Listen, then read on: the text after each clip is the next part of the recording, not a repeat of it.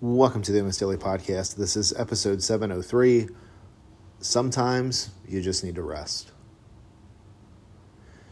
The funny thing about rest is that there's different lengths, and they all work at different times.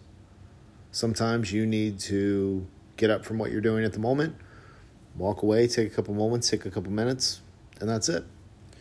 Sometimes you need to step away from what you're doing and nap for 20 minutes to an hour. Sometimes you need to take a day off. Sometimes you need to take a couple days off. Sometimes you need to take a week off. And sometimes you need to step away from things for months, maybe even years at a time. See, when you look at your life as one ongoing process, you start to realize that rest of all different types, all different lengths, is necessary. I think a lot of times people get caught up in how productive they are in certain areas or how accomplished they are, personally, professionally, all of it, and they just think that they're always going to be able to go at that pace. But eventually, it catches up to us, catches up to all of us. So if you're not taking breaks as you go through your life, you're going to burn out. I understand that there are certain circumstances and situations that don't allow you to take all these breaks all this time. And there's going to be times that you just have to push through.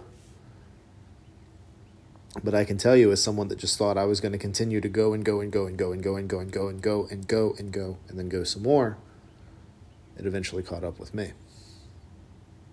And see, then you try to rush through some of the rest and recharging that you need. And then you come back before you're really even ready. But the thing is once you get into a groove with these breaks, and again, realizing that life is ongoing and that it's just one continual process that you have to take breaks from, but you'll be able to come right back to, you have the sense of awareness on how much rest you actually need. You start doing things based off of intuition and feel, whereas maybe before you were just turning your brain down to do things and push through. Whereas now you're actually actively engaged way more than you used to be. Now, absolutes really don't work unless we're trying to make generalized statements, but that's part of the reason I like doing podcasts, is because we can dive into stuff a little bit more. So, there's certain situations where, you're just going to turn your brain down in the short term, and you're going to get stuff done, and you're going to push through. But again, if you're neglecting the rest that you need to take, it will catch up to you. Whether that's physically you feel it, emotionally you feel it, you'll have the exhaustion. You'll be stressed out. And you can only tell yourself otherwise, that you can just push through and you can do it, and this is just the way that things are, and this is how I'm wired, and this is just who I am. You can only do that for so long. And there definitely are people that have way more tolerance to push through than others. But the goal isn't necessarily just to develop a structure and routine so you can push through life.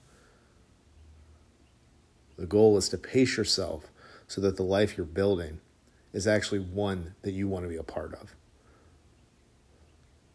I do want to hear your thoughts on this, so definitely let me know. You can DM me on Instagram. I'm at Daryl T. Perry there. You can email me. That is Daryl at yourlevelfitness.com. That is DARYL at yourlevelfitness.com. Or you can text me. That is 859-208-2334. Thank you as always for listening, and I will talk to you again real soon.